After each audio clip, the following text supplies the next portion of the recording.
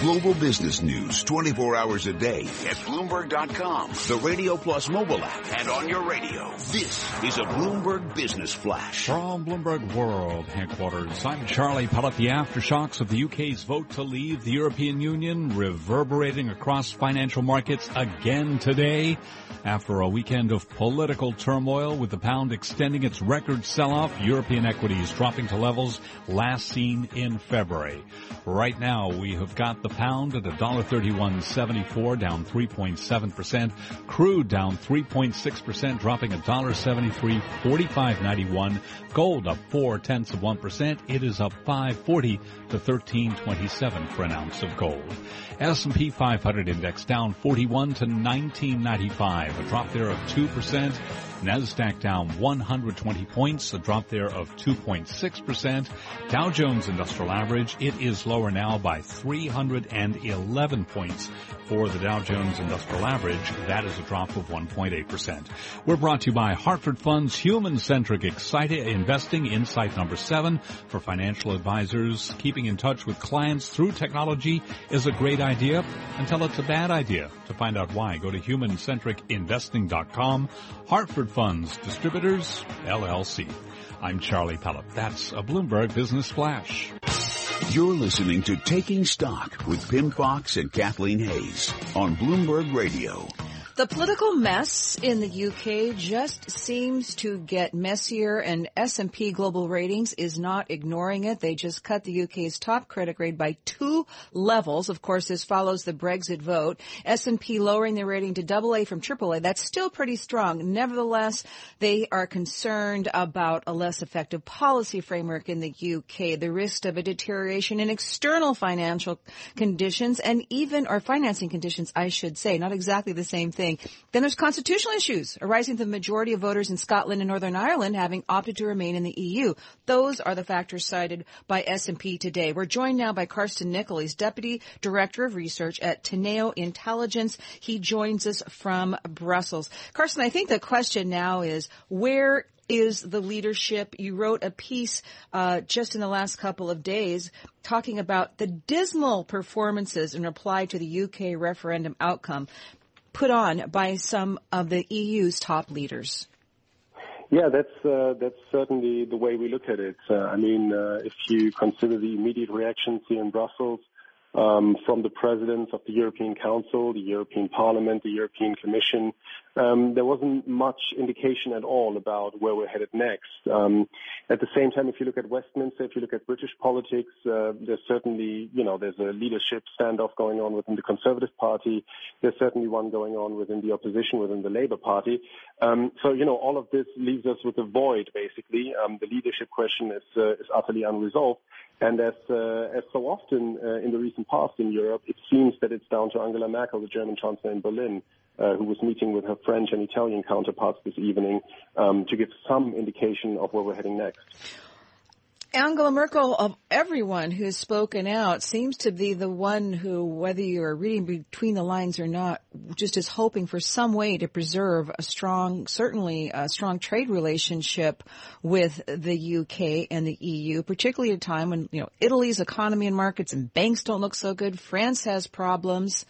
UK leaves the EU, and what does she have left? Yes, that's certainly true. And I think so from her perspective, there's obviously always been a strong interest, not just for economic reasons, to keep the UK inside the EU. There's also the whole political story of, strengthening this, let's say, North European, liberal-minded, pro-market slant within EU policymaking. But on the other hand, now that this decision has been made, I think German policymakers, and Merkel specifically, have to look ahead. And they need to balance different opinions within the remaining EU 27. And if you look further to the south, and specifically to Paris, you'll see that other member states are already pushing for a pretty hardline stance vis-à-vis the United Kingdom. And I think the reason for this is quite clear. Many leaders in Europe face their own Eurosceptic movements at home, and they want to make sure that they send a strong message to their own electorate that flirting with Eurosceptic forces is not a good idea in the first place. So it's going to be very difficult to balance these positions within the remaining EU 27. So we have Spanish bond yields dropping the most since 2014 after the acting Prime Minister Mariano Rajoy defied opinion polls to consolidate his position in the country's general election. And some had speculated that the Brexit vote suggested that the opposition would win. What does this mean for the future of the EU? Well, I think how strong the impact of Brexit really has been for this Spanish election result, I think that's an open question. Certainly what we're seeing is that government formation has been difficult in many places in Southern Europe over the last couple of years. And I think the underlying trend that we see in many of these places across the board in Northern Europe and Southern Europe is the rise of political fragmentation, the rise of populist forces. Even in places where you don't see this in parliament, such as in the UK, you see that populism and political fragmentation feeds through into mainstream parties.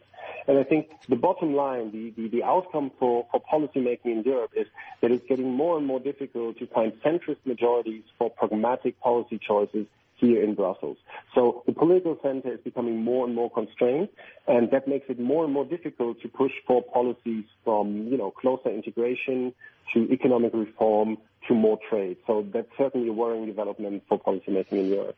Well, and what is the chatter in Brussels? Are people looking over their shoulders, people whose livelihoods, who have jobs with, the EU? And because a lot of people are wondering, is this the beginning of the end for the EU? No, I don't think so. I think what it is, or it feeds into a longer-standing development towards more intergovernmental solutions. I think that has always been the question here in Brussels. How do you want to design this European project? In a way where member states' governments play a crucial role, that's one option, or by really integrating sovereignty in Brussels and strengthening the European Commission. And I think the trend that we've already seen during the Eurozone crisis over the last couple of years is that member states' governments continue to play a very strong role in the European process. So I think the outcome here in Brussels is that what we're going to see over the next couple of years is more and more ad hoc deals, incremental progress.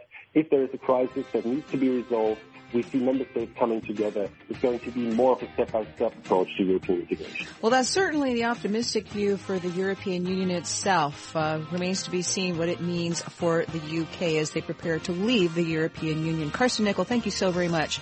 He's Deputy Director of Research at Teneo Intelligence, joining us from Brussels. I'm Kathleen Hayes. This is Taking Stock on Bloomberg Radio. Brexit reverberating through businesses and companies around the world. What does it mean for luxury travel? We're going to find out next as Taking Stock continues on Bloomberg Radio.